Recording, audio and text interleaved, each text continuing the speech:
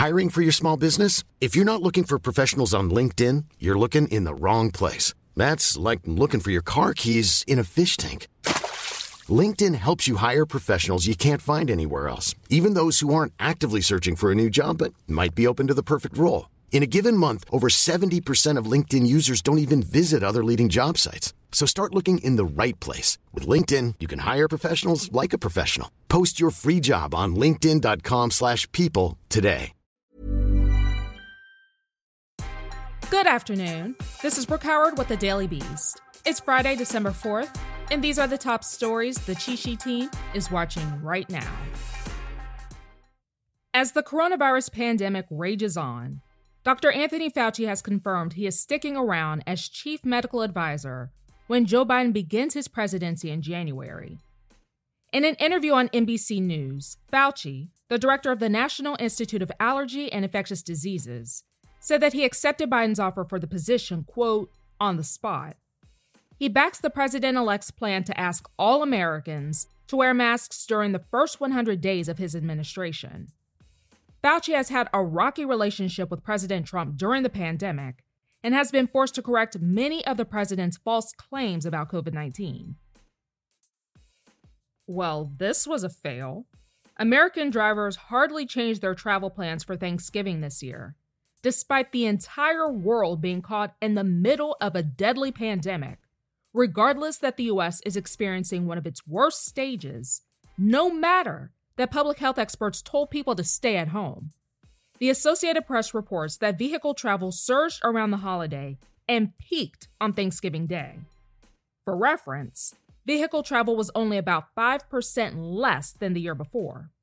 However, air travel was much lower than last year, according to the study, but airports still screened more than 1 million passengers on 4 separate days during the Thanksgiving period. Meanwhile, the U.S. experienced its worst day during the pandemic on Thursday. Over 217,000 new cases of COVID-19 were recorded, and nearly 2,900 deaths. The nation also set a new record for the number of people hospitalized with COVID-19, with around 100,600 people receiving treatment.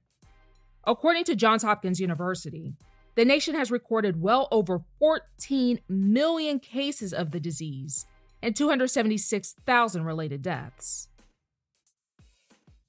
Drug use has become such a huge problem in the 2nd Division of the Marines that commanders have recently implemented a new testing program. Roughly 4,000 random LSD tests have been administered to Marines since the start of summer. Random drug tests are normal in the military, but LSD tests in particular are usually only given when authorities ask for them. LSD use among military members has been well documented. In September, a government chemist in Hawaii was charged for allegedly cooking up the psychoactive drug for active duty members. As the coronavirus pandemic gets worse in the U.S., so does the job market. Employers slowed down hiring in November as COVID-19 cases, deaths, and hospitalizations surged to record levels. Some 245,000 jobs were added in November, which is reportedly the fewest since April and the 5th consecutive monthly decrease. The U.S. economy remains around 10 million jobs down from before the pandemic. President Trump reportedly has a list of about 20 people, including his kids, who he wants to pardon before he leaves office. Issue is, he's concerned that dishing out so many pardons may make him look guilty. He's also afraid that a pardon could make his inner circle look like a bunch of criminals, and, effectively, can make it seem like an admission of guilt. You don't say. Politico reports that Trump's lengthy list includes Donald Trump Jr., Eric Trump, Ivanka Trump, his son-in-law Jared Kushner, and over a dozen other aides and associates. Reportedly, some of Trump's advisors are also afraid that giving out too many pardons could jeopardize another presidential run in the future. But I'm sure that won't be the only thing that would affect his political career.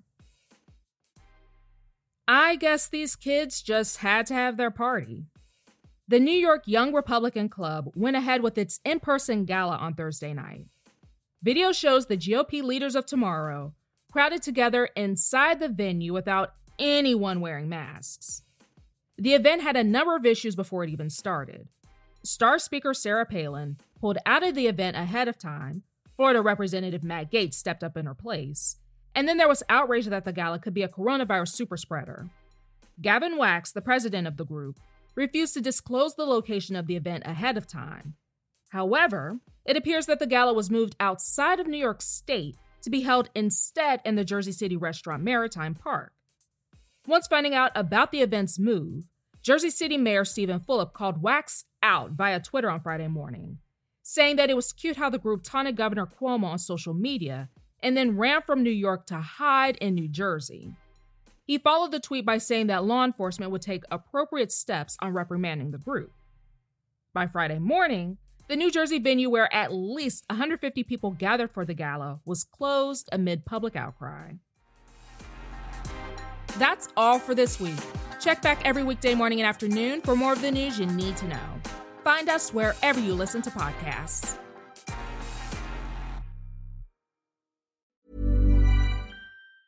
Planning for your next trip? Elevate your travel style with Quince. Quince has all the jet-setting essentials you'll want for your next getaway, like European linen, premium luggage options, buttery soft Italian leather bags, and so much more. And is all priced at 50 to 80% less than similar brands.